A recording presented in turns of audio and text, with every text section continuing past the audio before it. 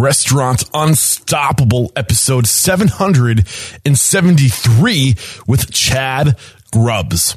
The learning experience is realize that you may be in a space for a limited time and to always evaluate other options to where you might want to be. Are you ready for it factors, success stories, failures, and bombs of restaurant industry knowledge? Then, join Eric Cacciatore and today's incredible guest as they share what it takes to become unstoppable.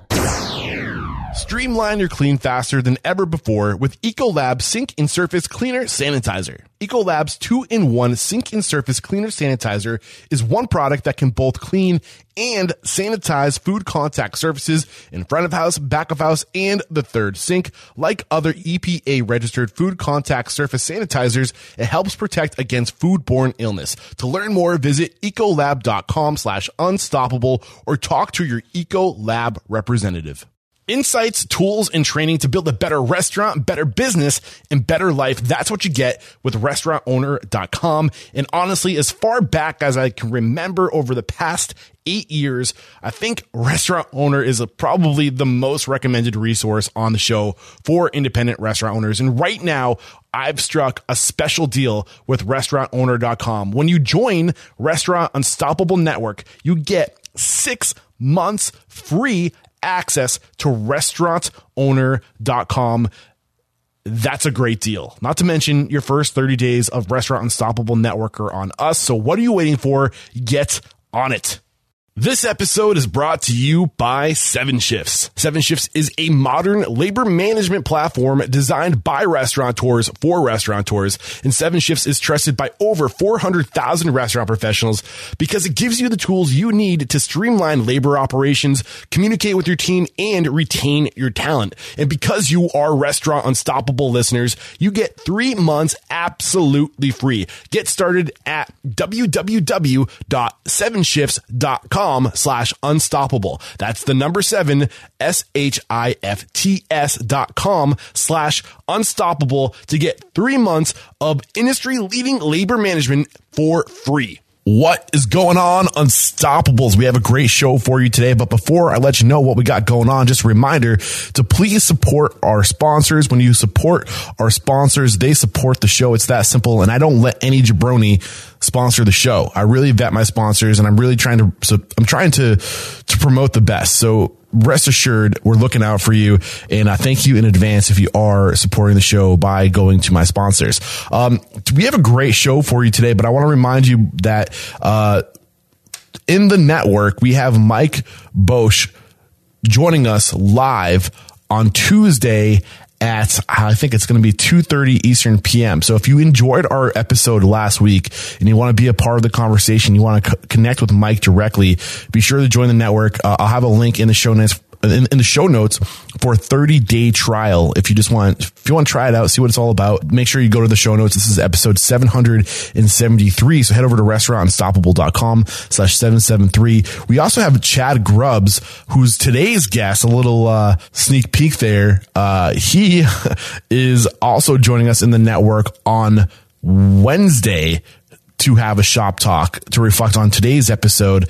And then I also have to let you know on Monday, tomorrow, or the day this episode goes live, we're going to be doing a Jolt roundtable. So basically, if you're interested in Jolt, we're going to be just inviting people who are in the network already to this conversation to kind of figure out the pros, the cons, because we want to get Jolt on the show and we want to collaborate with Jolt to learn about best practices. And we're kind of just, this is what the network's all about. It's restaurant owners coming together to share information. And then I'm going to take that information to go to the source and to dig even further. So if you want to be a part of these conversations, if it's lonely at the top and you need other restaurateurs to talk to bounce ideas off of and to share information with, then come join the network. All right. So with that said, I already gave you the little teaser. Today we're talking to Chad Grubbs. Chad has a really interesting story. His entry into this industry wasn't very traditional by any means. I think he went to school. He was a psychology major. He ended up becoming a pastor for a short while. He realized that wasn't his thing. And then he got into the furniture making business. He had Bent on Creativity, which was his furniture store. And he and his wife kind of went into business together with a joint location where she had a plant shop and he had a furniture store, which I thought was really cool how they combined that. And then eventually he realized with owning this furniture store that what he really loved was creating events around his furniture store. And then he decided to get into the coffee and food and beverage business because he figured that would be a better platform for what he truly loved, which was creating experiences and hosting these events. And that's kind of like the story leading into Stitch. So he started originally with OK Yeah Co Coffee, and it was an instant hit. I think they grew their Instagram following to well over 10,000, and they were throwing these incredible events, and they were like the talk of town. And then the building that they were in, the landlord had different plans for it. So they were kind of forced out, and got another opportunity just down the street, which became Stitch Cafe. And, man, I think what he's doing with Stitch Cafe is really cool. The whole idea, the word stitch is this mentality of stitching the community together. And I'll just read to you the kind of the statement. The intention of Stitch is to offer a simple yet holistic approach to the cafe experience while creating an environment that allows individuals the opportunity to experience connection by encountering authenticity, honesty, creativity, intentionality, and passion through food and beverage services. What kind of awesome mission statement is that, right? And that's straight from the website. So really cool stuff today. We get into a lot of great stuff around collaboration, events, subscription plans, podcasting. You're going to enjoy it. With no further ado, here it is. With excitement, allow me to introduce to you today's guest, Chad Grubbs. My man, are you feeling unstoppable today? Dude, I am. The optimistic side of me, like, always wants to feel unstoppable. I love it, brother. So yeah, I cannot wait to dive into your story, but let's get that motivational, inspirational ball rolling with a success quote or mantra. What do you got for us? Man, honestly, I don't know. Like, I always tell myself shit'll buff out. Shit'll buff out. I always feel like I'm wading through it, and it's not negative, but like, you always feel like everything's coming at you, and that's what I always tell myself, man. You're going to get to the other side, and it's actually a beautiful mess. Yeah. I love it. And that's what I do every day. Like, I'm a problem solver. That's how I look at it. It might not be the most visually appealing quote, but I love what you're dropping on us, man. It's great stuff. Great way to get this thing started. And where does it make sense to start telling your story? Because I know that you don't have a traditional path into the restaurant industry. You never worked in restaurants before opening your own cafe, did you? No. Man, I always tell people that I'm a maker. I create stuff. Okay. And that's what I love to do. I love to create experiences. Okay. I was in 2008 stock market crash. I had an epic job where I traveled everywhere and sold software, and I got to do all that fun stuff. And then from then on, I always said, let's make my own pathway to live out my life. So what were you doing? Like, what did you go to school for? Just to get super aerial real quick. Who was Chad Grubbs before all of this? Yeah, before all this, I went to school for theology and psychology. Okay. So human interactions always interested me. Helping people has always interested me. Dude, I love that. And there's definitely been a correlation between people I've been interviewing and their interest in human behavior and psychology. I think that at the end of the day, this is all about people, understanding people and giving people what they want and need. For right? sure. And if you know what people want and need, if you understand how the human mind works, it makes that so much easier. So I guess I don't want to get too far ahead, but like, actually, finish what you were saying. Continue to paint that picture of what you. Yeah. So from there, I was a pastor for a little while.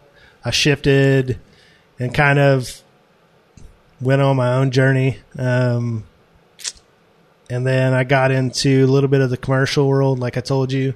And in 2008, what do you mean by you shifted and went on your own journey? That's you intrigued me. What kind of journey are we talking about? Well, it just went from knowing initially how I thought I wanted to help people was that was just within the church, was very singular focused. And I knew that I wanted to be broader in my engagement. And so I kind of, I guess when you're younger, broader in what way? I went out into what they call secular world, and realized that you can help people in so many different ways and Sorry. Yeah, go ahead. What is a secular world? What is that? Yeah. I've heard, I've heard it, but I'm not entirely familiar with that. Yeah, term. me either. Okay. No, I mean, it's, if you're within, and I'm not claiming to be within the Christian community anymore or not, but they dichotomize these worlds essentially of the Christian world and the secular world. Okay. And so you have to be living within one of those two worlds. So you broaden your horizon a yeah, little bit. for sure. Opened your mind a little bit. Yeah. Okay. And so went out and I worked for Dell for a little bit within the software, and then shifted over to another company that was called BibleSoft, which kind of let me do two of the things that I knew really well. And they decided to let a bunch of people go during 2008, much similar to now, right? With the economy crashing. But then I just knew at any point in any time, no matter how much you devoted yourself to a particular craft, if you didn't own the ship, you can get booted from the ship. And so I just started doing small business and just started doing the things that I loved and wanted to pursue. And the first thing was photography, which actually led me to my wife. Okay. And because we did a lot of photography within the wedding community. Okay. She was a wedding planner. And from then, we just always know that we wanted to hang out as much as possible. So we started shooting photography a lot. My kiddo, I realized how much that I didn't get to see them on the weekends, and they started playing sports. So I shifted there to Bent on Creativity, Okay. which is fabricating furniture. It gave me a lot more freedom. And my wife, Jen, started doing the plant thing. And from there, we threw these little mini events we called, where people would just come in and we would kind of have food available, planting available, dirty them hands. Yeah, and that's one of the things, not to get too far ahead of ourselves, so it's one of the things I've identified as something that you guys are really good at. You're more of an event company than you are a restaurant. You put it's experience forward, food second. Yeah. And correct me if I'm wrong. No, I mean, no. Not to say that your food comes second, because it's great, but you can tell that there's a lot of intentionality around what you're doing with your space with people. It's not just a space for people to sit so you can feed them. It's more than that. Yeah, for sure. And I think kind of like we were chatting a little bit about earlier is I tend to distinguish our space from a restaurant because I feel like that's how people perceptually think of a restaurant. You go in, you sit down, you dine, and you leave. And so there's this kind of formula to engagement. Whereas a cafe or a coffee shop, I think we tend to broaden our food realm where most coffee shops don't. They tend to think that as a second or third grab and go aspect. That's one thing we really focused on was the food aspect because I feel like I'm a food person and I love food every single day. Dude, I was looking at your menu and you got me intrigued. I'm definitely going to be grabbing some grub. How dare you? And that pun was intended. Yeah. So up to this point in your journey, before you opened your creative was the Bent furniture. Bent on Creativity. So up to this point of getting into Bent, how do you? So the mission statement is to inspire, empower, and transform. How did you transform as a person up to this point to set yourself up for success? In your opinion, in all the experiences you had, how did you transform to be ready to do this? To be ready to open a restaurant? Yeah, because usually what I'm doing is I'm asking people who were the mentors you had? What did they teach you about the industry? What were the lessons learned? But you didn't really have any mentors geared towards the hospitality industry. For sure. At this point, or maybe I don't even know who that first person was, but there must have been somebody or something or experiences that you think most informed who you were to set you up for success as a small business owner. Man, you're 100% correct in not having restaurant mentors. The closest thing would have been Todd Woodruff with Waffle Champion. Like, he was just somebody I always He's on my radar, bounced by the way. ideas off Yeah. of. But really, the people that we engaged with and how we threw our events kind of is asked us a similar question, like, do you do this every day? And so we did these monthly events where people would come in and plant things as couples and eat our food that we kind of curated. And that just always resonated in the back of my mind because I'm all about experience. Yeah. And all about enjoying people. And so the fundamental question I ask myself is, where do I go and not have negative experiences? And a cafe was the answer for me. And mostly because there wasn't always easy conversations that you had around a cup of coffee and some food, but it just had this kind of surreal feeling, like all this life's buzzing around you. You're able to engage with people, and it just felt comfortable and normal to me. Okay. But honestly, my wife is, when she was running a plant shop and being more and more successful, like, that taught me a ton. Okay. What so did you much. learn from your wife? Because she is your partner in the cafe as well, right? Yeah. She just taught me how to be consistent, because I'm an idealist and I think shooting stars and moons. I And feel like, that, man. And so I guess she's always helped me realize who I am and then how to flesh that out. Okay. But beyond that, some like huge people that help me kind of dial in who I am is like James Clear, Atomic Habits, like Seth Godin, Simon Sinek, all these people that kind of deal with going to the psychology realm, but also have very practical applications of how to help you build habits and fulfill your vision. And you bring up a really interesting point right now. And I think we live in such a privileged time that we can literally choose who we want our mentor to be. You know, like Yeah, for everybody who's an influencer, everybody who's a thought leader, who is just at the cutting edge of thinking, right, is putting that knowledge out, and it's free. A lot of them have podcasts. A lot of them, maybe you have to spend $30 to get their book. But like, we have such incredible access to information now. We can digest it through so many different mediums, not just through the book, but we can now listen, we can drive, we can just consume influence. Yeah. You know, what were some of the biggest, I mean, you mentioned Seth Godin. Who were some of the other ones that Simon Sinek Sinek is huge, and James Clear, Atomic Habits. okay. So let's get into those mentors, right? Let's do it. So Simon, Seth, and who was the last time Atomic had it?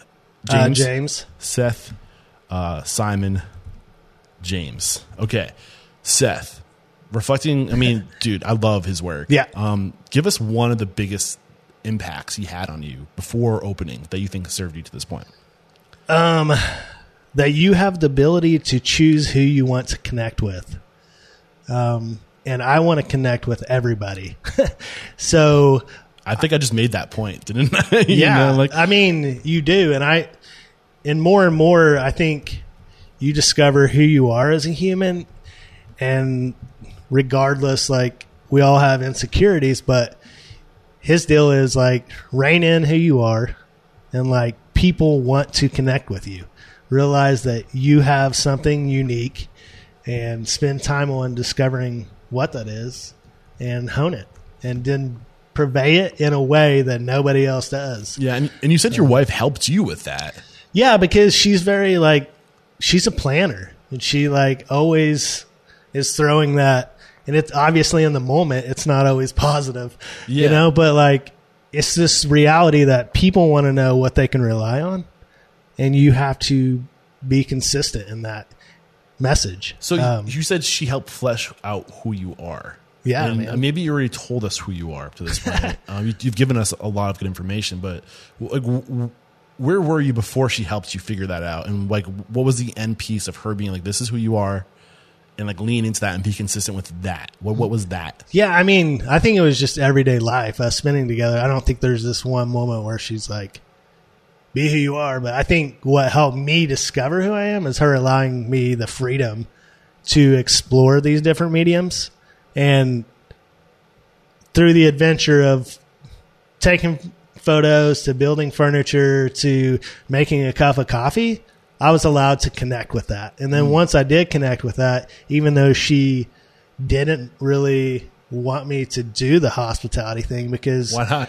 well, she knows how much work it is. Yeah. Everybody, like anybody that's done anything, like it's a grind that you have to love. Yeah. So you don't even know if you love it at this point because you never really got the experience. You never got to test it out. No, not on a Sunday through Saturday. Yeah. Right? You know, it was these one-off events that we would hold and host.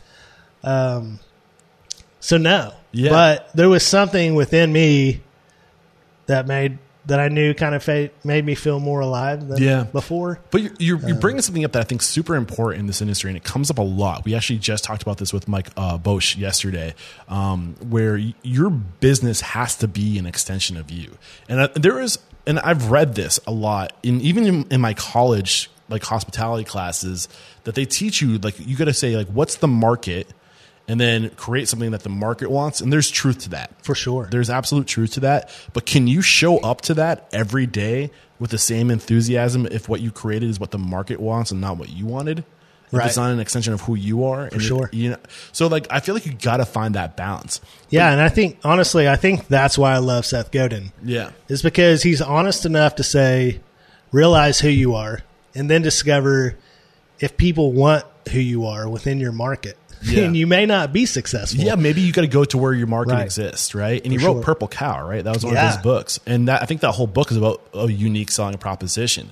But you are the unique selling proposition. Exactly. And that's why it's so important to figure out, to flesh it out like your wife helped you to do, to listen to these mentors, to explore, to try different things, you know, and to fail and to go on tracks that aren't the right track for you, to get off of it and to experience different things, which it sounds like you were doing, and you're trying different things early on in life. Yeah, for sure. Yeah.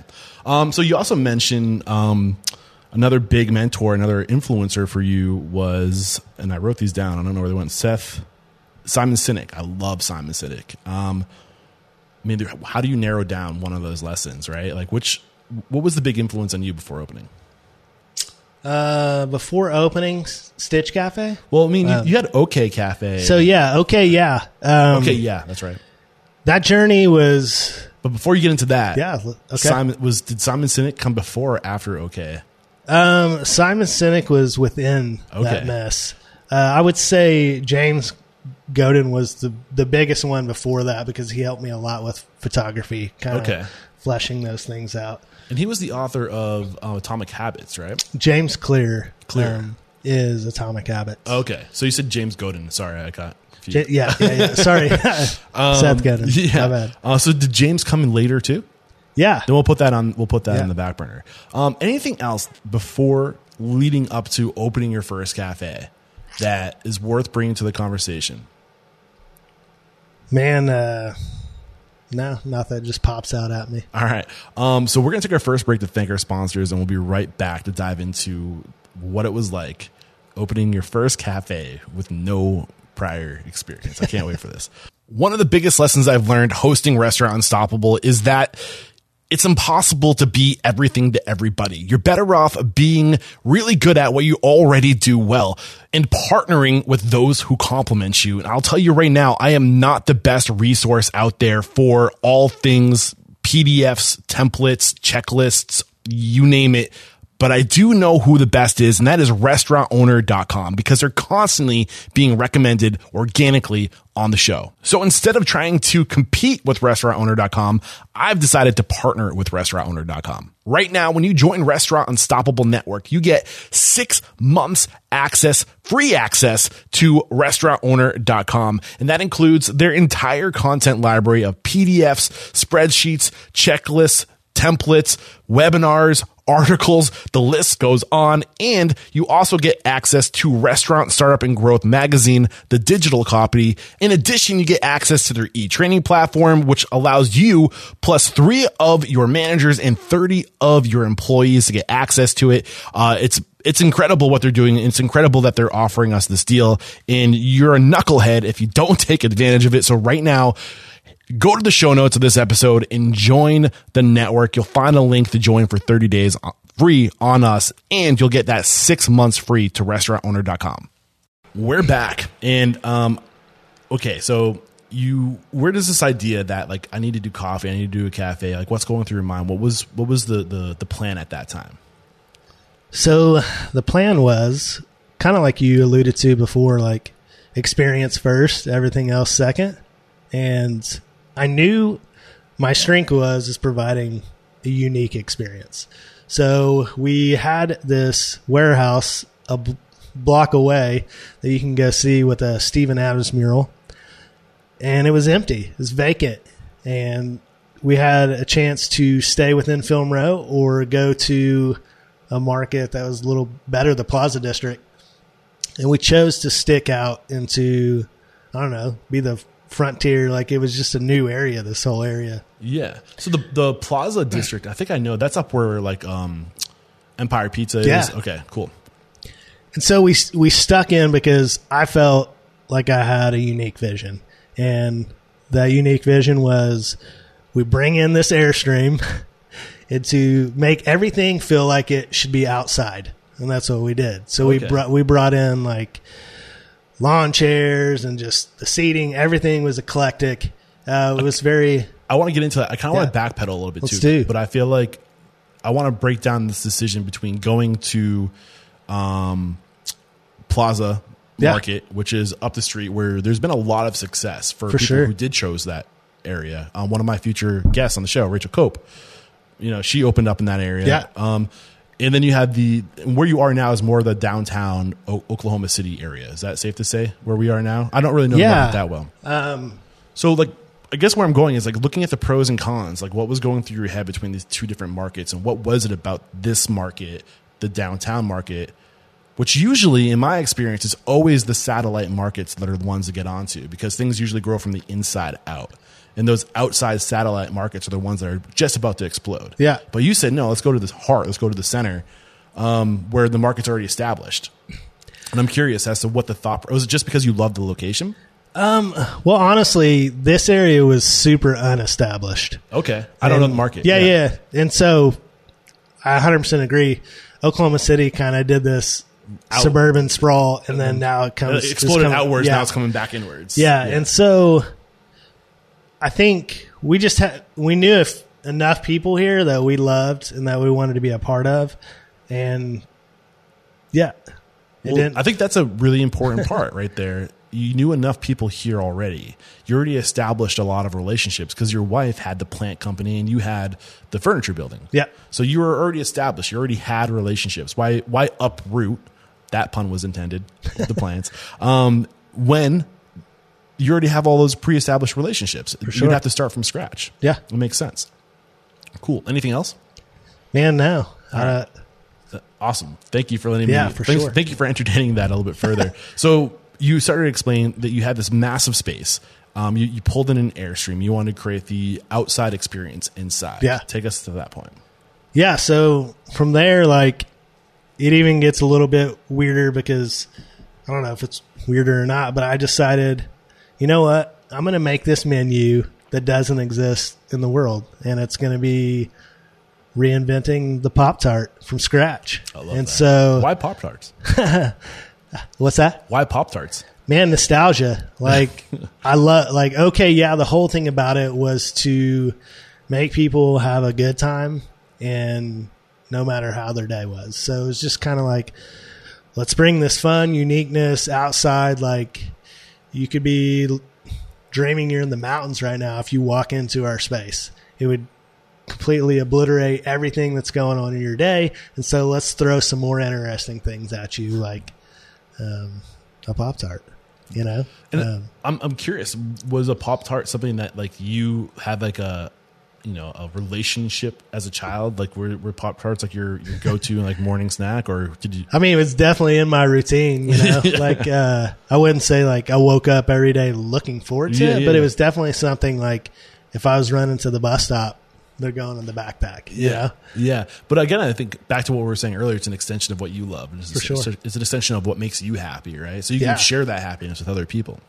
Maybe I'm overreaching. No, dude, I loved creating unique experiences that I feel like nobody can have another shot at anywhere else. You know, that's kind of what I live by. So help me understand the layout, because I know you guys had the plant company. At this point, did you ditch the bent furniture? Were you done with furniture? Yeah, for the most part. Yeah. Why? What happened there?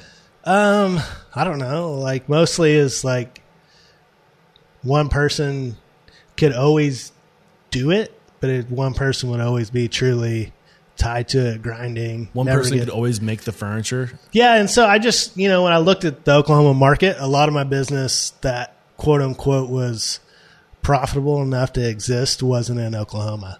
It was like working with Warby Parker or creating this one-off experience with a venue, that wasn't.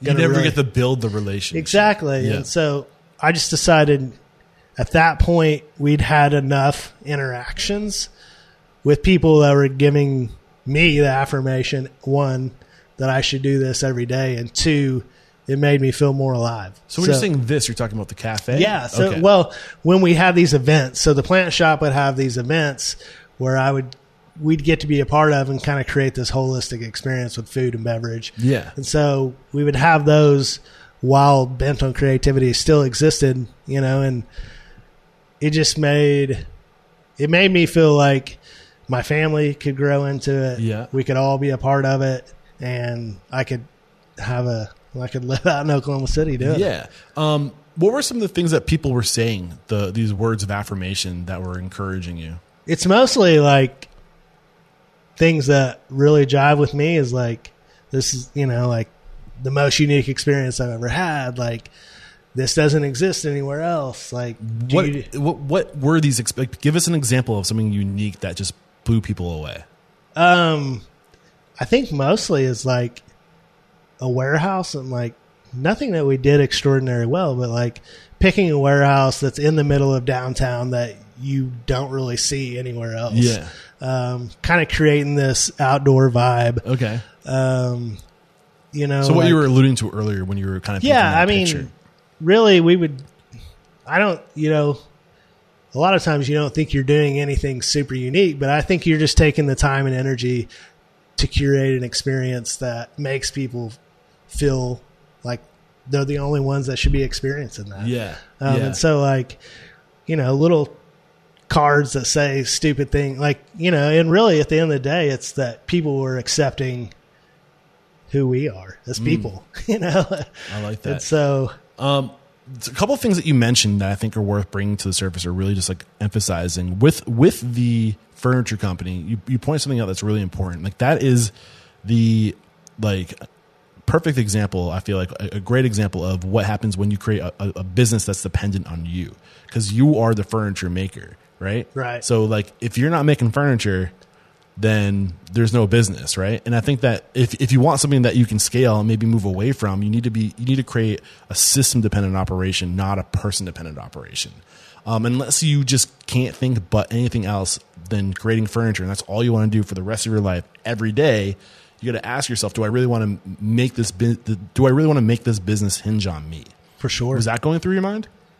Yeah. I mean, in the most part, it was just what I felt like is the Oklahoma City market wasn't ready for a singular person needing to make one piece of furniture to pay what it's worth to sustain your living. Yeah. And then you also mentioned like the relationship aspect of it too, yeah. which I really understand. And the other thing that I thought was amazing, that was, great advice, is that pay attention to what people are telling you. And I think that's how we find our path. Sure. Like the universe is communicating to us. It's telling us what we're meant to do. And for you, people are saying like, you create these incredible experiences. You're getting those words of affirmation. I think they can get people in trouble sometimes, especially when 100%. We're cooking for our friends and family, and they're like, "You're a great cook. You should open a restaurant." But what's going through your mind as I share that? Yeah. I mean, I think we're all naive on some level. Yeah. And 100%. When you get this affirmation, what I would say now is like, flesh it out more. You know what I'm saying? I'm a run and gun type of guy. I always survive well when I'm in it. And that's how I actually feel like I learn the best. I don't know if it's the best advice to give to anybody, but I do think you should learn who you are and what you're able to achieve. But I mean, I think there's truth to leaning into who you are. And then, I thought maybe it sounds like your wife is kind of an opposite in some senses, where she kind of reels you in and she's more of a planner maybe. For sure. And I think we're meant to coexist with others in groups, right? Yeah. So we can be complete. So we can if you do your thing, that is just plow ahead and like get in it, that's great. If you have somebody else who's like in the background, like picking up the mess behind you, or like helping steer you, or like maybe it's your rider. You're the stallion and you have a rider, like putting the reins on. So what are your thoughts on that? Man, yeah, I mean, I know this is a long way moving forward, but I think that's where I'm at now, where I've flipped that switch, and I have great leaders who lead everything daily, where I'm able to pick apart to help us perfect who we're saying we are. Yeah, I like that. Yeah, dude. I mean, the first day of opening a cafe, knowing that I had less than like 200 latte art pours under my belt, knowing that I'm going to have to do this every single day. Like, looking back, it's like, who would ever do that?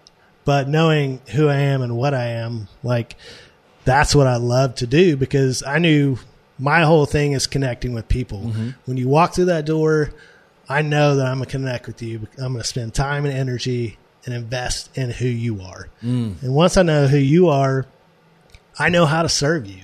And it doesn't have to look at that point in that cafe, like, it doesn't have to look the same every day. It doesn't have to be something so fleshed out that I have to teach somebody else how to execute this thing, because I was able to be me with every person that walked through the door. That's huge, man. I love that so much. So what year was it when you guys opened OK Cat or OK? Yeah. Good question. Shoot, I don't know. Approximate 2000. You guys moved over here 2016. Yeah. So how many? 14 to 16. So 2 years before. Yeah. Okay. I'm a little. So what? You're painting this picture of this incredible space that you created, that you're so proud of, that you got all these compliments for, and then you left it. Yeah. Not intentional. Okay. But before we get into that, is there anything else that like you learned during that first 2 years? Like the things that you're like, wow, I screwed that up. Maybe, like something that you can prevent somebody else from making the same mistake that's worth bringing out to the surface. Man, that space was so unique. I wish I could have stayed there forever. Yeah. If there's a dream world, like that space would have been it. Landlords and all that jazz just didn't allow that to happen. But within me creating that experience, that's also how I had the potential to open up Stitch. And so I built those relationships for investors, for building owners, to give me another shot to do something different. So that's a good question. Did you need investors for the original OK? Yeah. Yeah. So my brother just took a shot on me. You know what I'm saying? And so he helped me out fulfill my dream, and like I discovered everything of what it means to be an operational person, how to take, I still had all the books that I read, fleshed out everything in Excel spreadsheets of hitting all these numbers and margins. And what were some of the books you were going to learn about that stuff? Honestly, I'd had to reel them back in. There's, the biggest one is Colin Harmon, How to Run a Coffee Shop. Like, that's the one that just jumps out at me. But there's a bunch of other restaurant books that just go through like your general topics of location, fundraising, all that. So I can't. So what to be honest, give me like one nugget from that book that, like, if you didn't know this thing, if that wasn't on your radar, what was the biggest impact it had on you? I mean, it gave you a foundation, but was there just one thing that was like, wow, I'm fortunate to have read that book for this one reason? I think Colin Harmon's book, like, some of the biggest things is the sheer practicality of input, output, like how many shots of coffee that you can one person can physically make to make you make money. Like, because in a dream world, like I knew if I wanted to hire somebody, like I wanted to help them support themselves. You know, it wasn't about, well, I'm going to make sure I always pay minimum wage. And it's not about making your margins as big as possible, which is a part of it, but you also 100%. Have to find that balance, that win-win, where you're winning and they're winning. For sure. So he brought a lot of sheer like practicality sense of like, when you open your doors, like this is what you have to achieve. You know, so that book just really helped me flesh out like just the time frame it took to execute products to get them in front of somebody else. So that book was very And the good name on is that. Carl Harmon. Do you know the name of the book? Colin Harmon is his name, and I believe it's like Everything I Know About a Coffee Shop or something like that. What I Know About Running Coffee Shops. All right, we're gonna. He's now a future guest.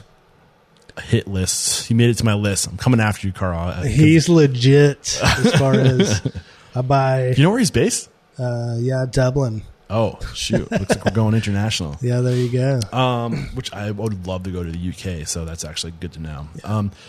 Cool. Okay, so I think there might be a lesson in that you might have learned the hard way when it comes to space and agreements and leases. Yeah. What was it? Because you mentioned that was the perfect. Yeah. And I know it's hard to talk about relationships and without exposing anybody. For sure. Calling people out or anything like that. But is there a lesson that we can pull from your experience? Like something you wish you put into writing to protect yourself? Well, I mean, honestly, we had a great agreement. Everything was legal. We had enough lawyers involved. The lesson I learned, unfortunately, is that when you don't own the building, that they can make your life as miserable as they want to, you know. Were they trying to force you out?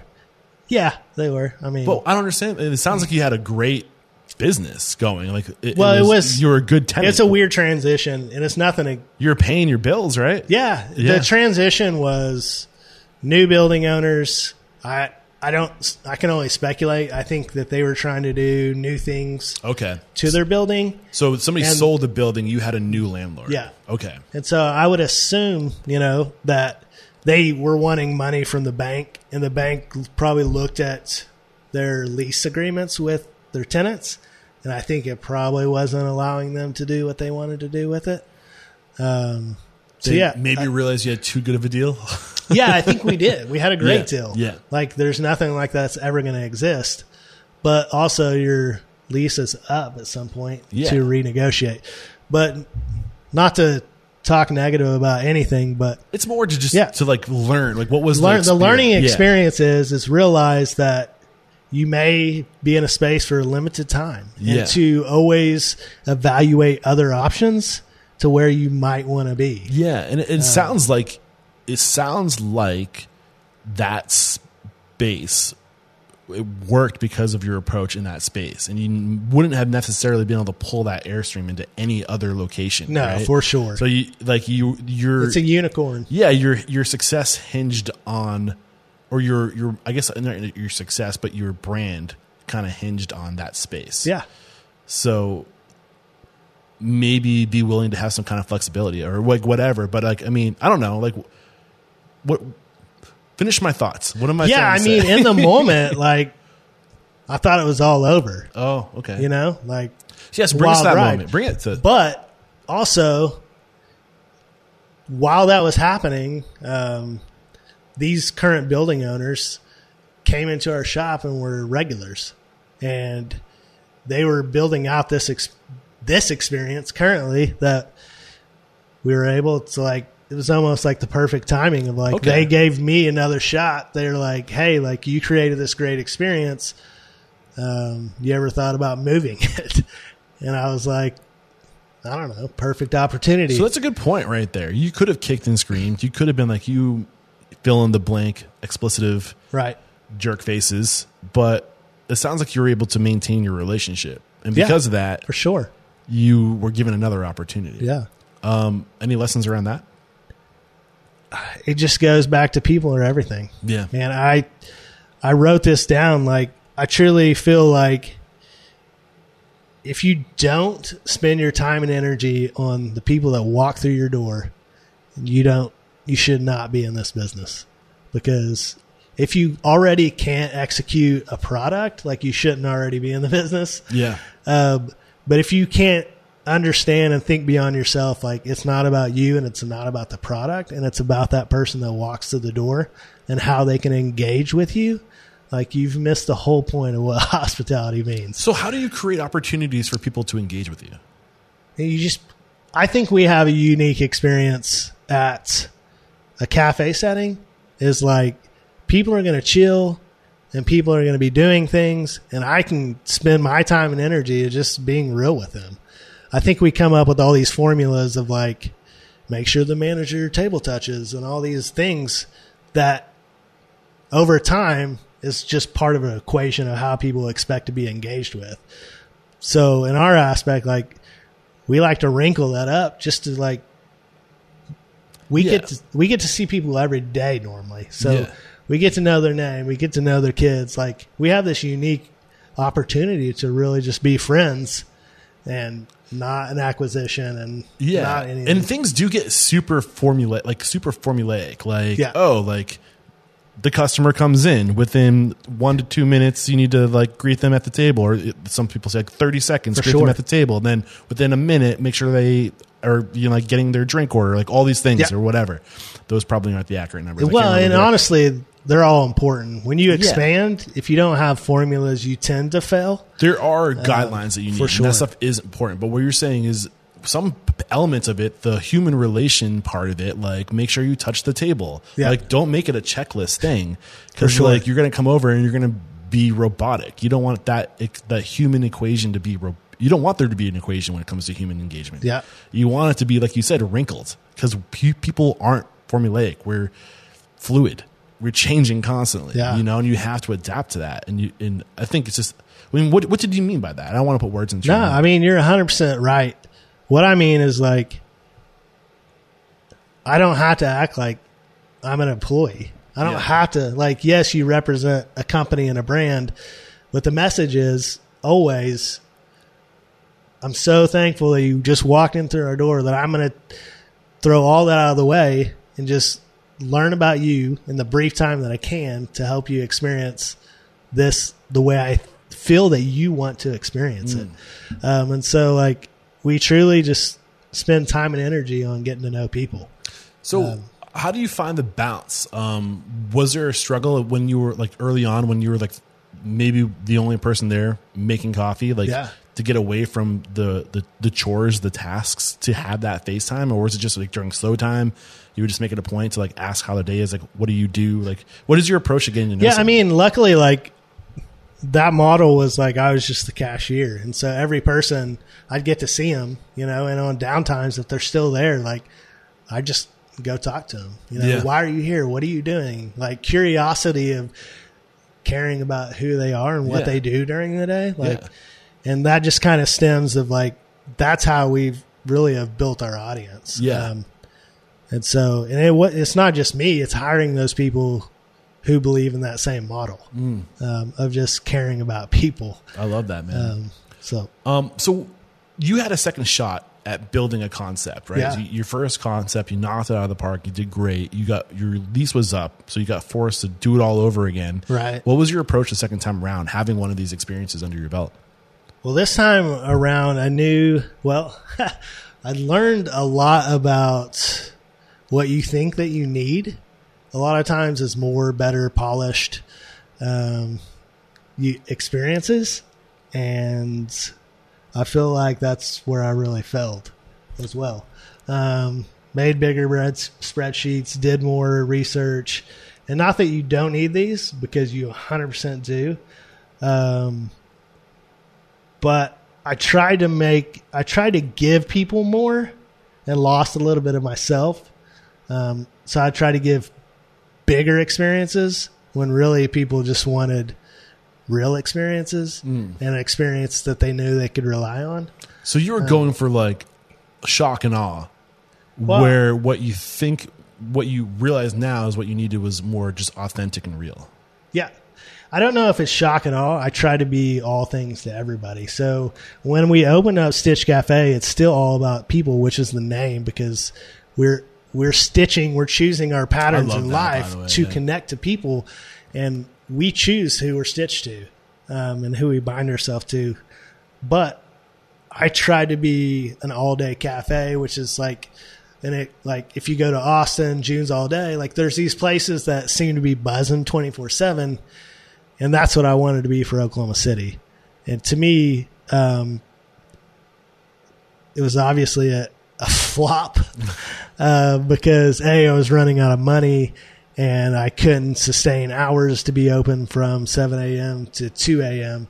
And so really the pandemic, and I always say this with a grain of salt because there's so much hurt and in where we are now, to have such a positive experience from it is a little tough to like just verbally say a lot. Man, I think you're optimistic, like you want to pull the good out of all experiences. But it gave me the one chance, and I feel like the third opportunity to just fix every problem. So this first opportunity was okay. I want to keep on saying okay cafe because it rhymes, but okay, yeah. So second how I came opportunity up with was coming here. Third opportunity was just reinventing what Stitch really meant to us. So from 2016 to 2020, beginning of 2020, you were 7 a.m. to 2 a.m. So 2019 to 18ish to 20ish.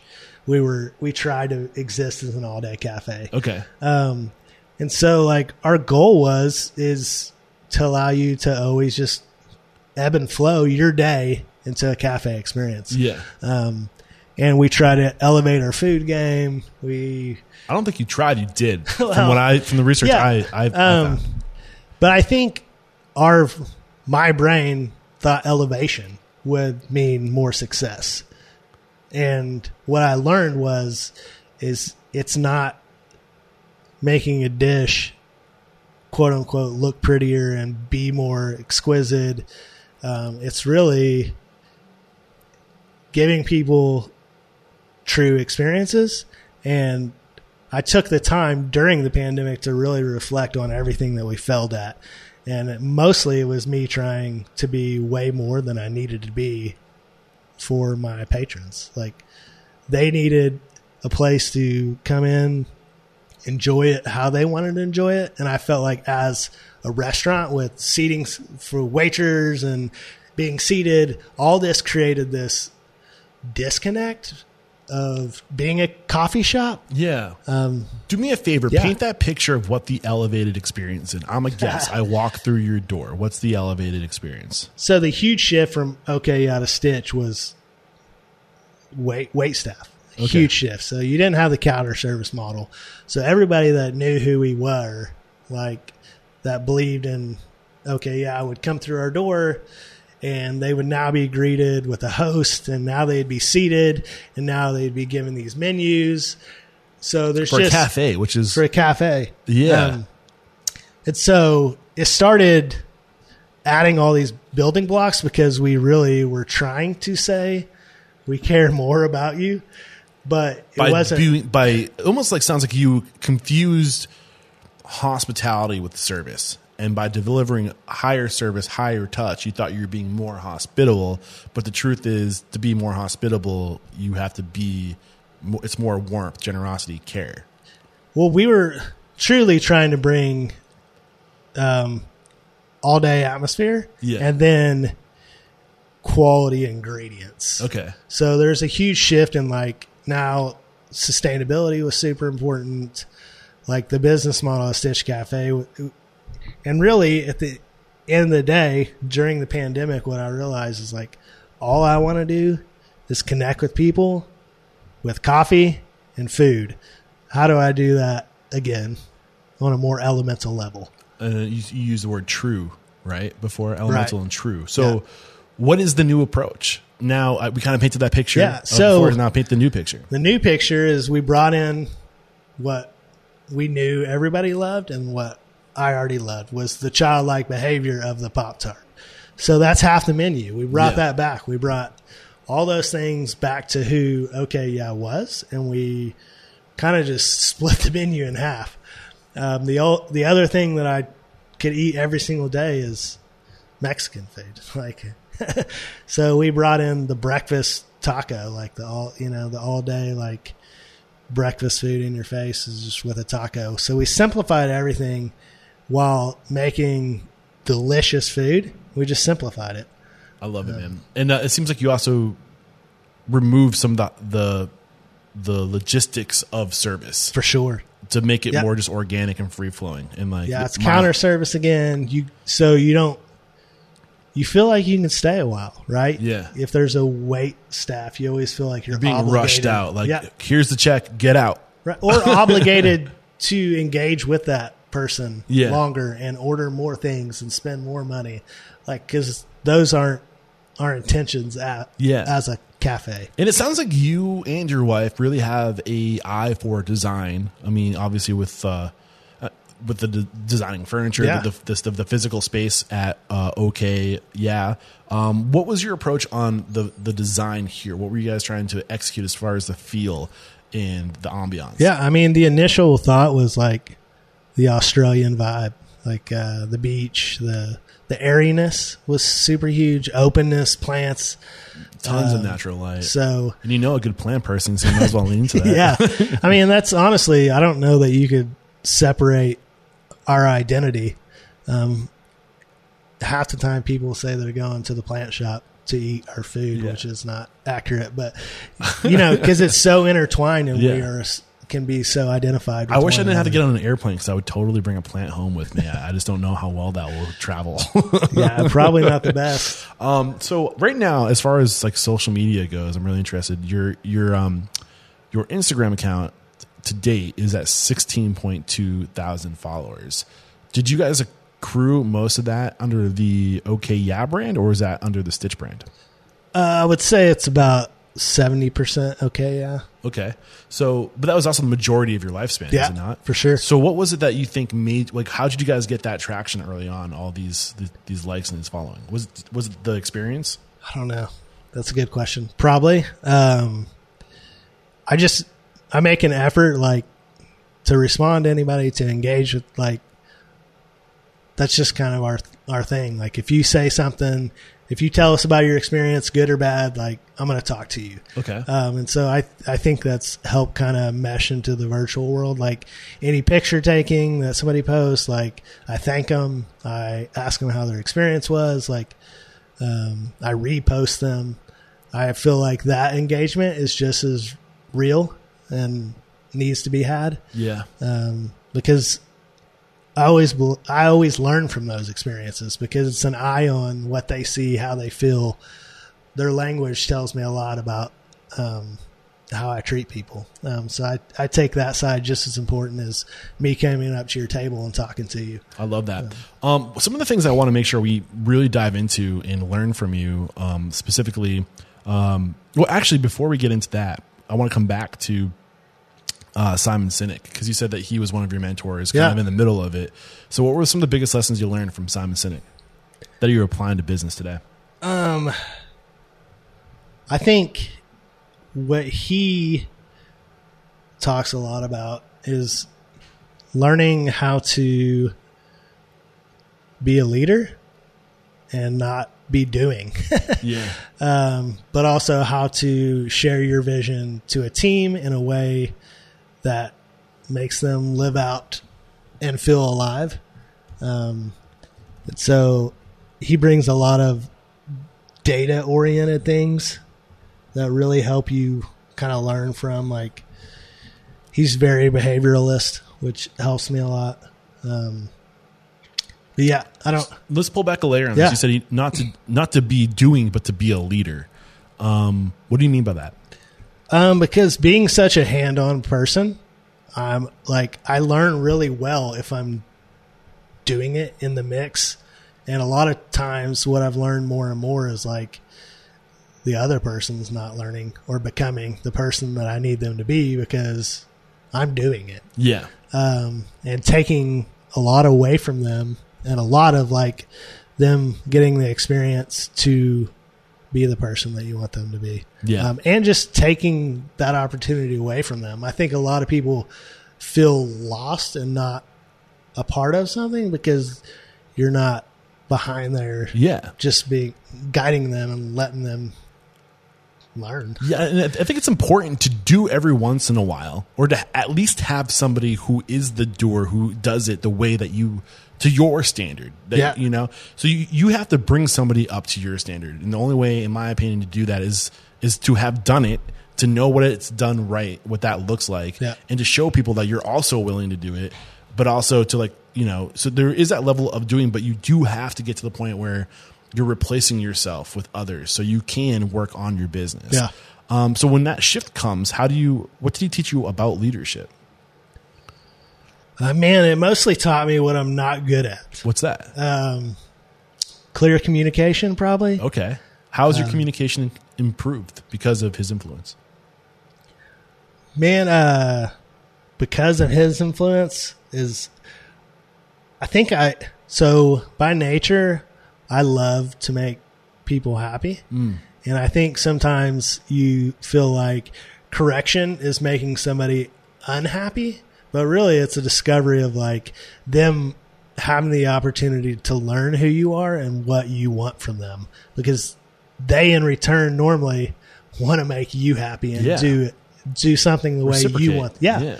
And so like I learned that a lot. Like if you take the time and energy to show people and then to let them fail, and then for you both to have a positive way to correct a habit and show them the habit that you really want, like it's a beautiful moment. What is that approach to correcting somebody's habit in a way that doesn't discourage them, that lifts them up instead of breaks them down?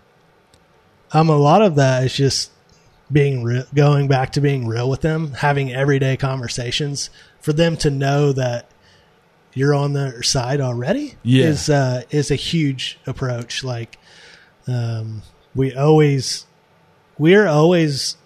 friends. I know a lot of people that's I'm still small enough to be that to my whole team. Like every single day, like I can send them a text still, I can still engage with them in a way that lets them know, like I'm there for them, I'm championing them. If there's anything they need. So when I do correct them, they know where I'm coming from. I love that. You also said he helped you understand how to share a vision. I'm guessing that came from Start With Why. Or maybe not. Well, I mean, I think what he made me realize is like, just continue to do what you're passionate about and what you love. Like pinpoint those and really perfect them. And so I tend to think about everything all day long, and it's very stressful. I think anybody can relate to that just sits around and that's in their own head all day. Yeah, I get that. But like working on something you love kind of like alleviates those things. Like remind yourself of what you love, why you love it, and it kind of just helps you alleviate the stress. How do you remind yourself? How do you keep that front of mind? Man, I tend to make a little bit of lists for myself on like just fundamental reminders. Like it's okay the biggest thing is I always tend to remind myself is it's okay to be you. It's okay to enjoy what you enjoy and reiterate that message to people. I love that, man. So. I do. I really do. Okay. So moving forward, some of the things I wrote down that I identified, some of the events, the experiences you create on your website, you have coffee subscriptions, you have the Tart Club, you have Make a Monday, which I mean, I feel like, I don't know if the coffee subscription is so much of an experience, but I think definitely Make a Monday is an experience creator. Yeah. So that's something we just brought back from OK Yeah Days. So we would kind of just partner with different local shops into making somebody's Monday. going out of our way to take a brief moment to just pop in on somebody, give them something that shows that people give a shit. So take us through, what is it? Like, how does it work? Yeah. So you go on to our website currently under Make a Monday. You submit a request of somebody that you want them to know that you care about them. And you basically tell us where to show up, when to show up, and what to show up with. Yeah. What message. And so we're going to essentially take them coffee, a tart, and then whoever we engage with that month as a business, other collectives that want to kind of chime in on that experience, and we'll just pop in and show up. Give me an example of another company that you'll bring in on this experience. So a lot of times we do use the plant shops. So Yeah. it could be a floral arrangement. Coffee, a tart, and like a gift. little of an bouquet arrangement. or Yeah. something.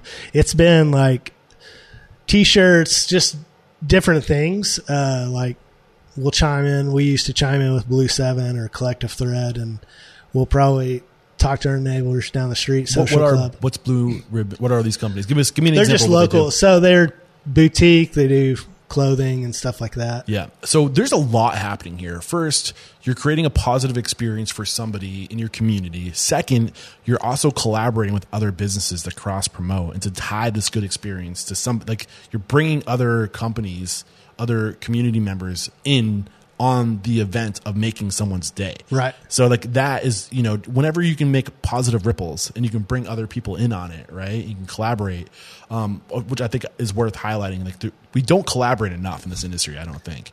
But as far as like, how does it work? Are you gifting this stuff? Yeah. So like if I straight-up wanted gift. to buy something for Sally down the street, my good friend who's having she had a rough month last night. I want to lift her, rough month last month. I want to lift her up this month. I'm going to get her a Monday. What's it called again? Monday. Make a Monday. Yeah, Make a Monday. So Essentially, it's going to be a raffle after that. Okay. You're going to submit. All these people are going to be submitted, and then we use a raffle system. It's going to populate that person, and then What's the raffle system? we just put it into one of those programs that kind of like. Do you know the name of it? I'd have to look it up. No. I'm trying to help other people recreate this experience. I will definitely send this to you. But there's a bunch of them out there. Yeah, that you just can Google search raffle. And so I thought now more than ever, like still within the pandemic of everybody just kind of a little bit disarray, trying to figure out their life. Like just want throw out another positive moment. So. Yeah. So this is a gift, basically. Yeah. You're winning this. So you're winning you get to submit someone's name and they win basically all this stuff. It's free. That's cool. I like that. Get into these subscriptions in these clubs. Is the Tart Club and the coffee subscription kind of similar in how it works? Like what's going on there? So Tart Club's going to be released in February, which is Valentine's-ish month, day. And so the goal with that is like, we feel like we have a unique experience overall. Every day you could come in, but the Tart Club's going to be like, we're going to create signature flavors that only you could have within this Tart Club. And so they're going to be each week in the month, you're going to get to have this unique tart. However, whatever you want to do with it, give it to somebody, eat something, yada, yada, yada. But the goal of that is just unique experiences that we feel like you're not going to get anywhere else. And so we're just going to kind of expand on You're also creating a VIP experience too. So you're giving people who are your most loyal tartars, whatever you want to call them, a chance to feel special, a chance to stand alone, right? Yeah. What do you charge? Is there a fee to be a part of this club? Yeah. I mean, it's going to be like, it's not going to be any more than what a tart typically costs. So it's going to be like $25. Okay. For the month. And so you're going to get those. We're looking at, obviously, if it's local, we're probably going to just drop it off on your doorstep. Yeah. And we have, so it's delivery. Yeah. Okay. And so, I mean, you can pick, if you want to pick it up and that's what you want to do, like that'll be an option.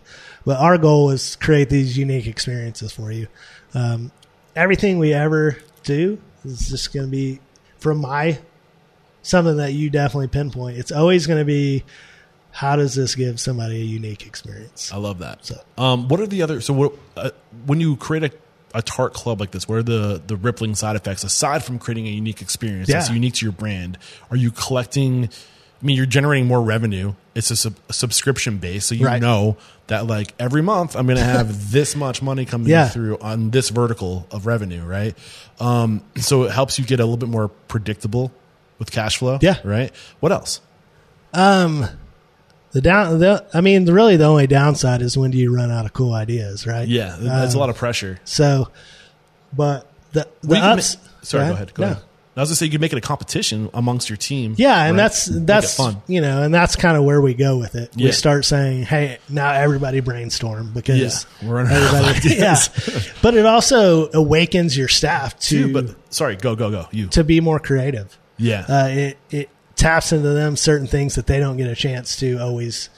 So it's fun. The thought that was going through my mind, and I love what you just shared with us. Absolutely, you want people. It gets stale. Yeah, you know, sure. like you need something to keep things like fresh and alive, and that creative, to let those creative juices flow. But I think this is also another great opportunity for you to again collaborate. Why not pull in other cafes or bakeries that do something really freaking cool, or somebody who has a dessert in town that's like well known, like do a collaboration where you promote them and they promote you. Like there's no shortage. If you have that open mentality, that collaborative mentality, there's no shortage of energy to create, 100%. And that, even further down on our website is another part, like is a patron blog section that we're going to work on. And that's really for everybody that comes through our door that is creative.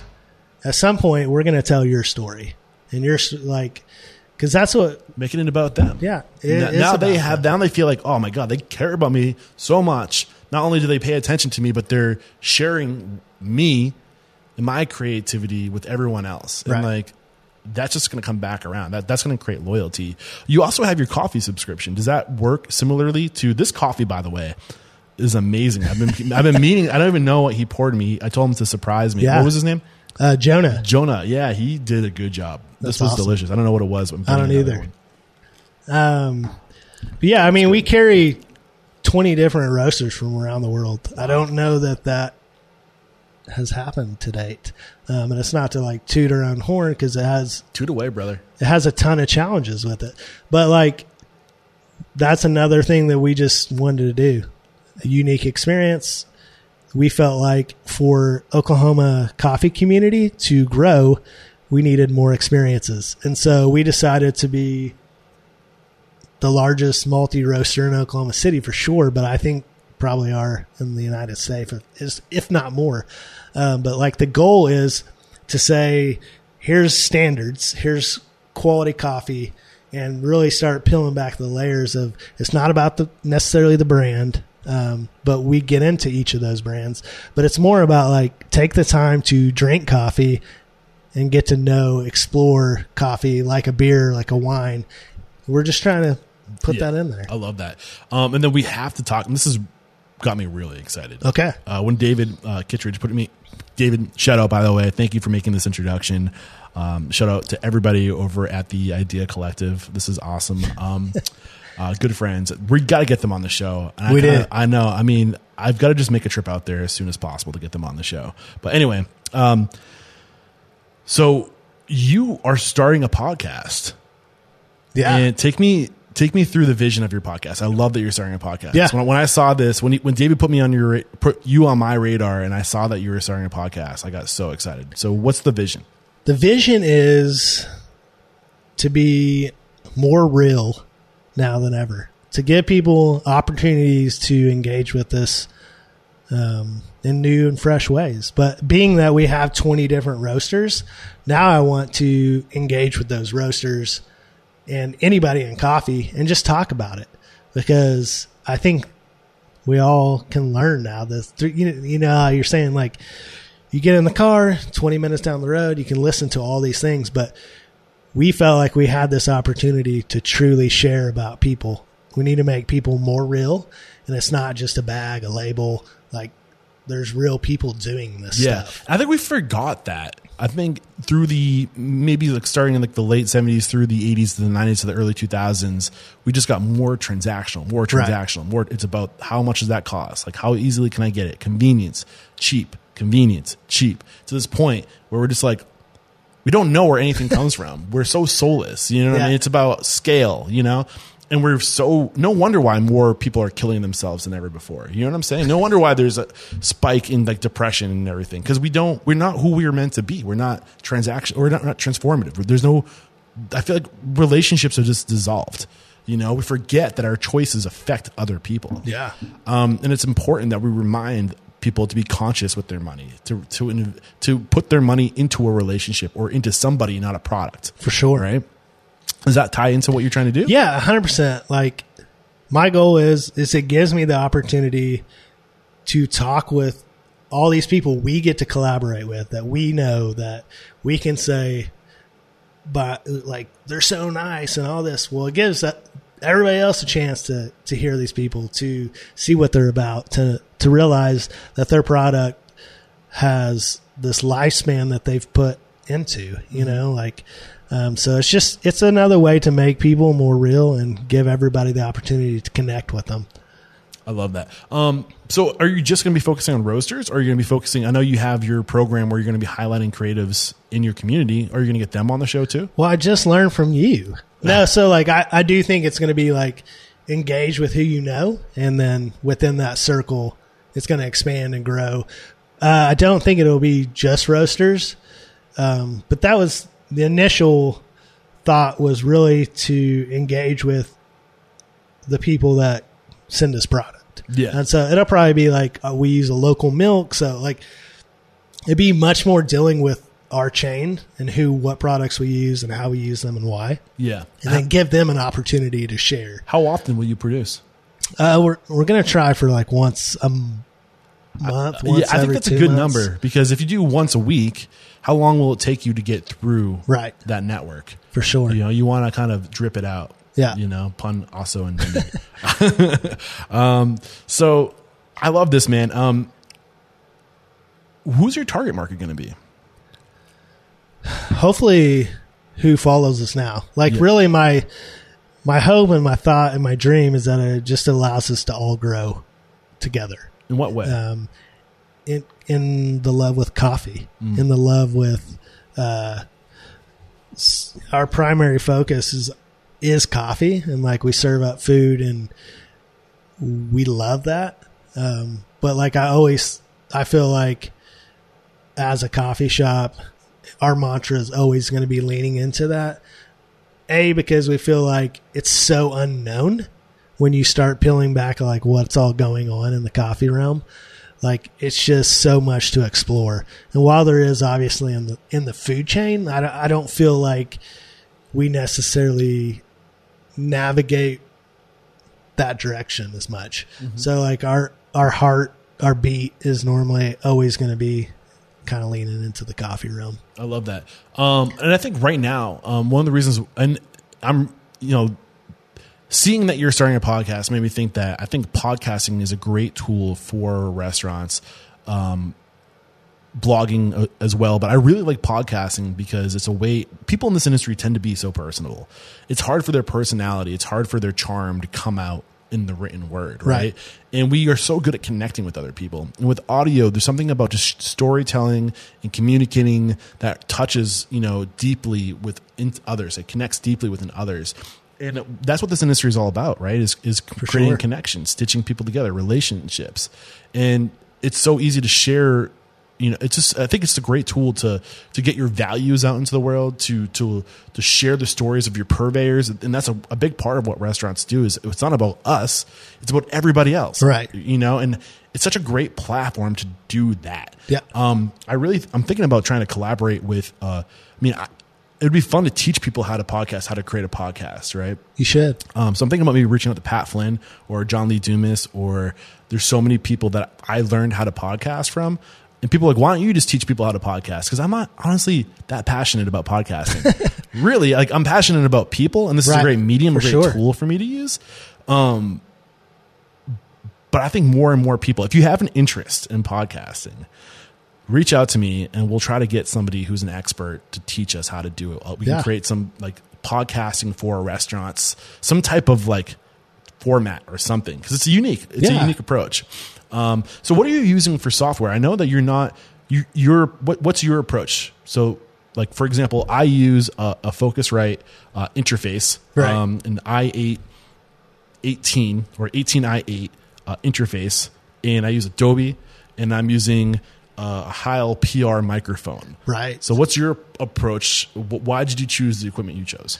I mean, really, I'm using Zencastr, basically because it's a hi-fi podcasting platform that allows me to connect with my guests that are off-site. And then I have a setup similar like this. So when you hit record on Zencastr, where does that audio file go? It's like a cloud-based system. Okay. Right. So the recipient can also download their file. But yeah, it's just sitting there for you to dub or do whatever you want with it. But it's got its own mixer interface and stuff like that. Okay. So what microphone did you go with? Good question. A good one? The most expensive one. I did pretty much just research and looked Yeah. at pros and cons, and it's just a USB interface. Okay. Yeah. And I recommend you start with tools like soft tools like that in Yeah. USB. You don't need, like, the stuff that I have. Like, I didn't start with this. Yeah. Like, I started with a little Blue Snowflake, like, $50 microphone. It took me time to scale into what I have now. But just start, like, get what you need to start and just start talking to people. And, have some type of, I think, objective, have a Yeah. purpose, have a why you're doing it in a format, but also make it formulaic. So you don't have to recreate the wheel every time you Yeah. do an episode. Because let's be honest, we're busy. For sure. You want to be able to sit down and just do what you do Yeah. without having to put too much thought into it. What else can you think of as far as if anybody's thinking about starting a restaurant podcast or a food geared podcast? Yeah, I mean, you definitely like the mic. I tested out quite a bit before I decided, I like it or I don't. But the name of it is Mono. It's just a USB. It's got a lot of great reviews on Amazon, and that's kind of where I went down that How much channel. is it? It's $100 Yeah, that's a good mid range. I think you can get an Audio Technica, like something. Yeah. I can't remember what it is. Like, I think it's right around $100. It's another USB. But it came with like the stand and mufflers and stuff like that to That's help always the clean package. everything up. Yeah. I mean, honestly, there's so podcasting's been exploding for the past 5-6 years. Like, there's no shortage of resources out there to learn about this stuff. But I think it's a tool, especially right now, which kind of leads us into our next conversation. When we are being told to not socialize and to be distant, I think podcasting, and we had to increase our digital footprint when it came to online ordering and just making those transactions digitally. But I think we also need to make our relationships. Who's that? That's Scott. Is that okay? We need to make our relationships more digital, right? Because we need to be able to continue to connect with people when we can't. And what better tool than podcasting? Right? Yeah, I mean, in podcasting, blogging, any of those things, one thing that I realize is I tend to explore or want to accomplish a lot of things in hospitality that are intangible, that these platforms give you a chance to talk about sustainability, to talk about all these things that you don't physically get to see when you walk to the door, make a transaction, sit down and enjoy your cup of coffee.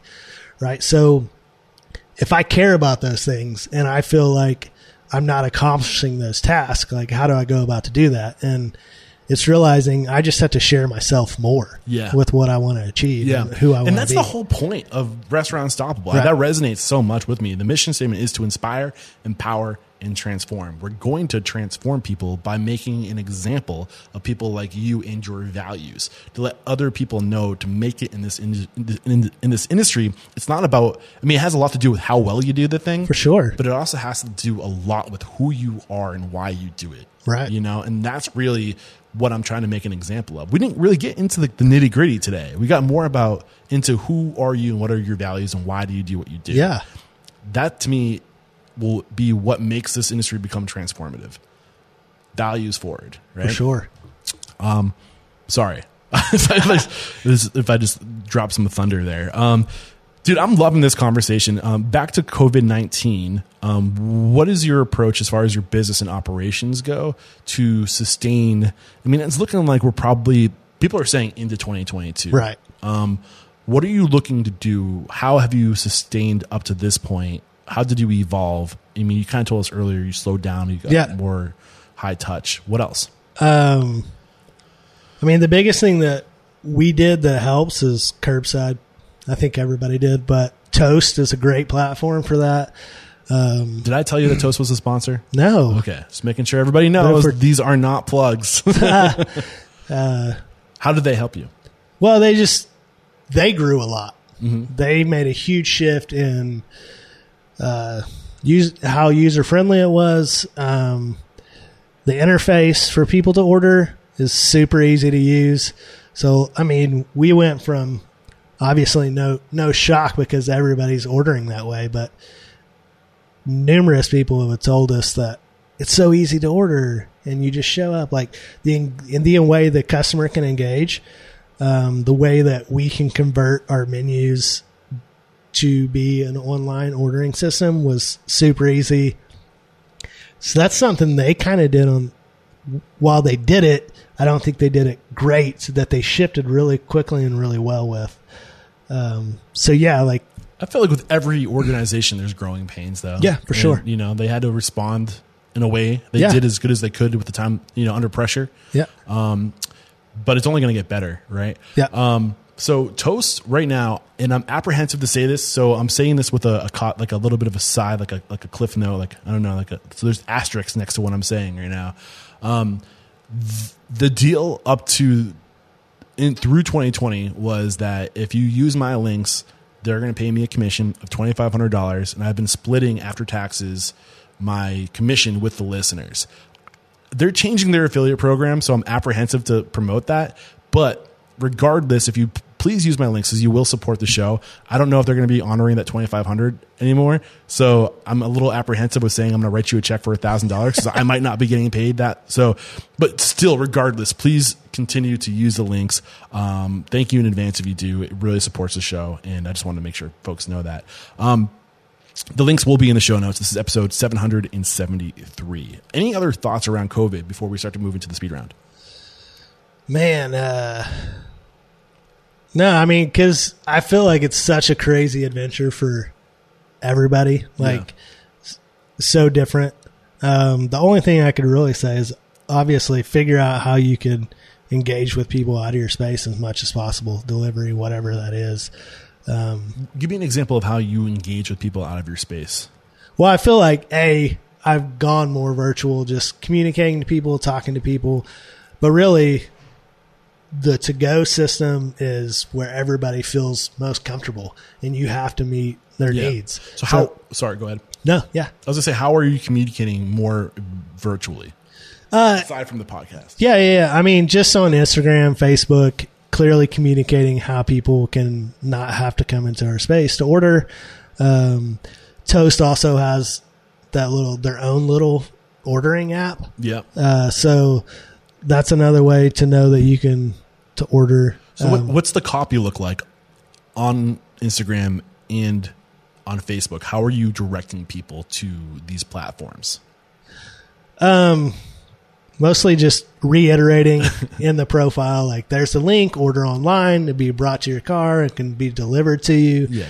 Like one thing that I do realize is like sometimes you tend to not want to beat a dead horse, but like you have to. I think you have to because you really don't know 100% of the time how often people are saying anything, but really people need to hear it more than once. Yeah, for sure.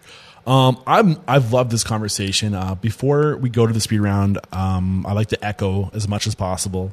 Again, being that dead horse. The mission statement is to inspire, empower, and transform the industry. How have you transformed since getting into the food and beverage industry? How are you a better man today? Oh man.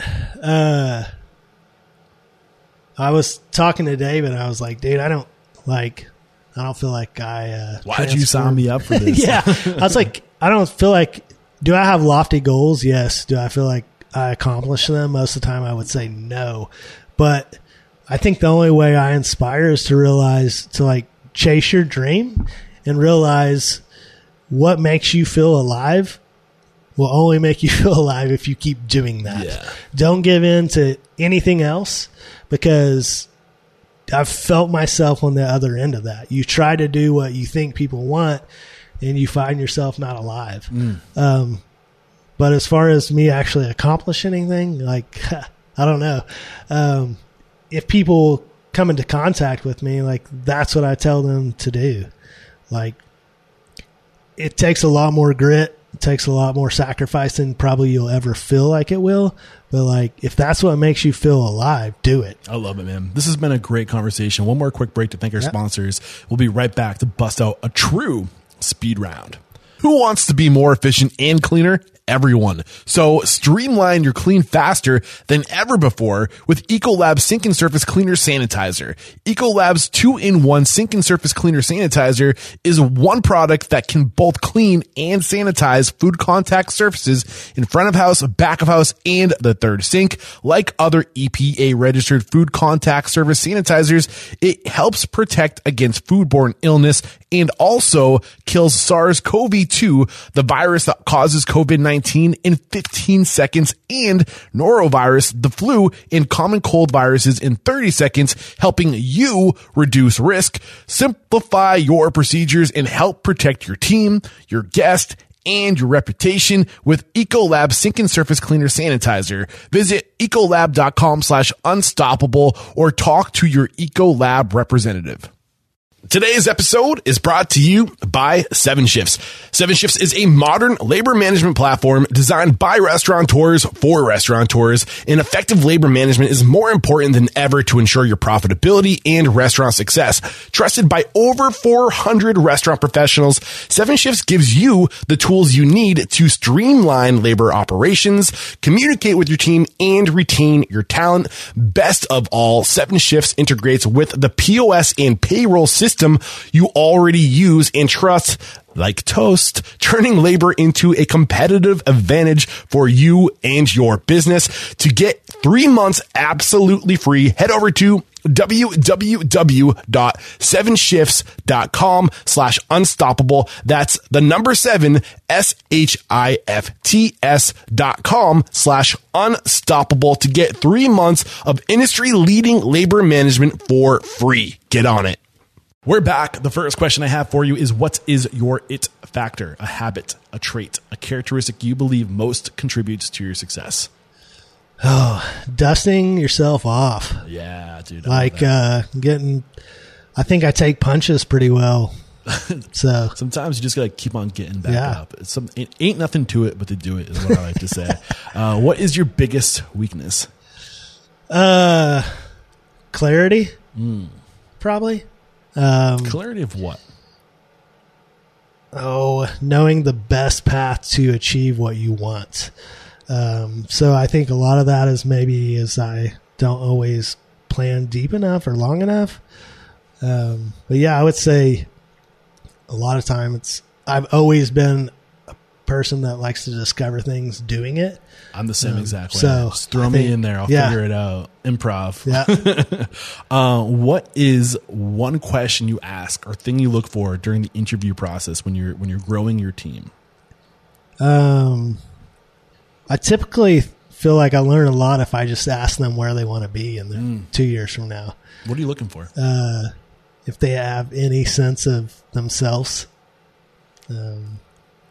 Because people always can give you the answer. I love coffee. And the follow-up question is like, well, what do you love about coffee? Everything. And so really just when I'm interviewing something, I want to know that they're willing to give me a little bit of themselves, to just know that they're real. Yeah, I like that we can go on this journey together. What's your biggest challenge today? The biggest challenge today, I would feel like I always am lofty goal oriented. And so I think what this pandemic has taught me a lot is minimalizing your goals and achieving smaller victories. So and realizing that's a victory. Well, it's also like the idea of like, how do you eat an elephant? Like one bite at a time. Right. So don't make the goal the elephant, make the goal the snout, Yeah, or a tusk, for sure. or maybe a elephant toe, and then you also feel like you're achieving more because sure. you're packaging things else. So take small bites. Yeah. Right? I love that. What is one code of conduct or behavior you teach your team? So this is a core value, a way to be. And this goes back to James' Atomic Habits. 1% improvement. If anything that you learn from him in his book, that's it. Like every day, try to be better. Yes. And that's it. And I think a lot of people compare themselves to others. And when you do that, you stop growing because all you got to do is beat the guy or girl next door, right? Yeah. But when you compare yourself to yourself, then you're constantly growing. Yeah. Because you're constantly getting better. So you have to be better every day. Yeah. I love that. What is one uncommon standard of service you teach your team? So this is something that's common within your four walls, but not common throughout the industry. To go above and beyond service. Yeah, I think ours is just how much we engage with people. So one thing that really is weirdly nothing that I taught, but is, I guess I did teach, is just caring about people. And so a lot of our staff started writing little thank you things on the lids and on the sides of the cups, like have a good day, and knowing their name. Yeah. Like all those variables, I think people started feeling that we gave a shit about them. Yeah. So like I think us always talking about caring about people is super important, and they kind of like just took it on themselves to like, this is how we can show we can care. And Jonah doesn't care about you. See? Jonah, where's my mess? Whatever. Yeah. He did walk it over here, so he cared a bunch. I'll give him that. But credit. yeah, so like I think that's the conduct of just making sure people know that we care about them, kind of flesh itself out in like not a taught way. I love that. What is one book that's a must read to become a better person or restaurant owner? We already dropped a bunch of book titles on folks today, but what's one that comes to mind that you really want to stress? Yeah, I mean, you said The Purple Cow. Like, I think the one thing that I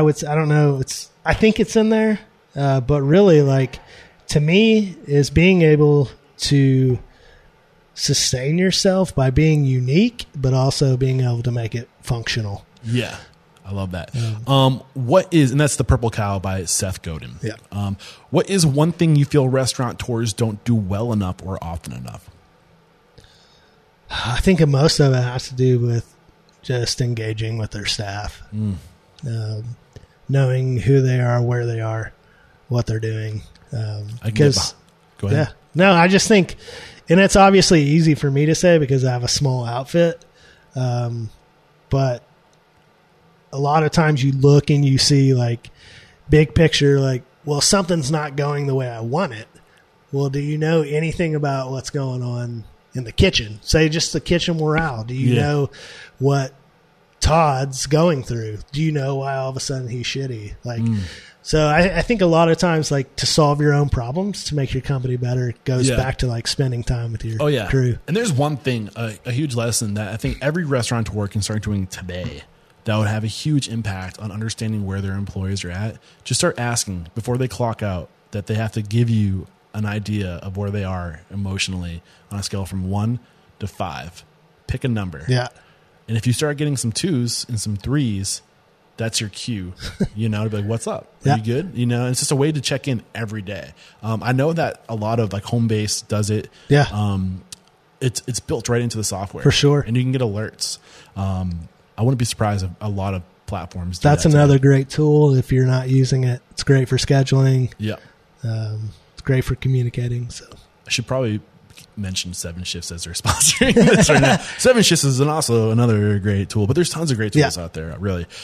Name one service you've hired or outsourced. So this isn't a technology. This isn't a software. This is a person or a group of people that do something really well, better than you, that you said, hey, how about you do this for us? So I used a local artist. So when we're rebranding Stitch, I'm kind of trying to do everything myself. And so that was one of the first times that I just sat down and said, I'm going to work with an artist to help me generate what's in my brain. All right, let's give this artist some love. Who is it? Cash Wheeler.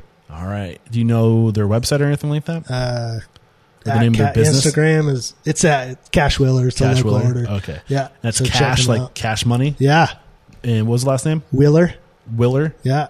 Wheeler. Cash Wheeler. You're going to get some love. If you ever need somebody to do some, if you're in Oklahoma and you're looking for a local artist. And then we're almost there, man.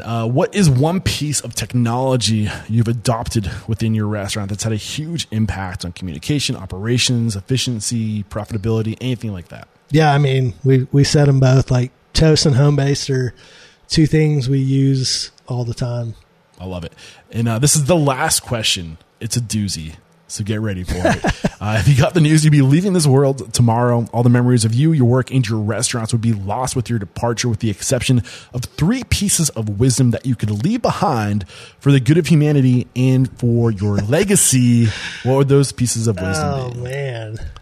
I go big, brother. No clue. What comes into your heart? You're talking to your kid right now. Yeah, I would tell him to just... I mean, it's so tough. Like, engage with people. Like, love That's people. one. I'll give you a second one because it's come up so many times. Be yourself. Yeah, You know? for sure. Like, give a shit more about who you are than what somebody else thinks. But really, to me, they're so interconnected that, like, the more you engage with people, like, this like oneness becomes. So like they understand you and you understand you. So be more okay with being yourself to other people. So the first one was understand others, I think, or engage with others. Yeah, engage with others. And then know yourself or be yourself. And then I would say try things that you have no idea. Get out of if you'll enjoy. Yeah, get out of your comfort zone, because I never expected to be in this industry. Yeah. And that's where growth comes, is in areas of discomfort. Like, that's why when we go to the gym and it starts to suck, we start to get in better shape, like, and that mentality applies to like personal growth and inner growth. For sure. I love this, man. I love this conversation. We wrap up every chat by calling somebody out. That's how I find the majority of my guests. I don't really like to go to publications. I rather talk to people and see who's doing it right. That's how I found you. Thanks again, David, for putting Chad on my radar. So who do you respect and admire and believe would make a great guest mentor on the show? Yeah, I mean, I want to call him out, even though he tended to not want to do it. I really think Todd Woodruff with Waffle Champion and Nunsuch. I think maybe he just needs a back scratch. Maybe now that he knows I'm in town. Back scratch. Maybe he knows I'm in town. Maybe we can send him a little sneak peek of what it's about. Yeah, maybe he needs a little coffee and a tart. Yeah. But no, like, I think he's just a person on the list that represents Oklahoma City well and represents. Even if he's not willing, thank you for letting us know that you respect and admire him. A little tip of the hat to you, Todd. And how can we connect with you if we are in Oklahoma City and we want to come try some of your amazing coffee from 20 different purveyors from across the nation or world, you said? Yeah. How can we connect? Maybe we want to join your team. Stop in the coffee shop. I'm there Tuesdays and Wednesdays. So if you want face-to-face, that's the best time.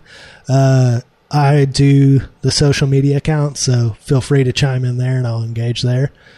But yeah, like we tend to try to keep everything on the website up to date. But like engagement with me, Instagram is probably the first spot. In the handle? Yeah.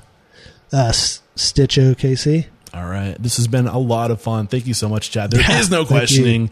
You are unstoppable. Cheers. Cheers, man.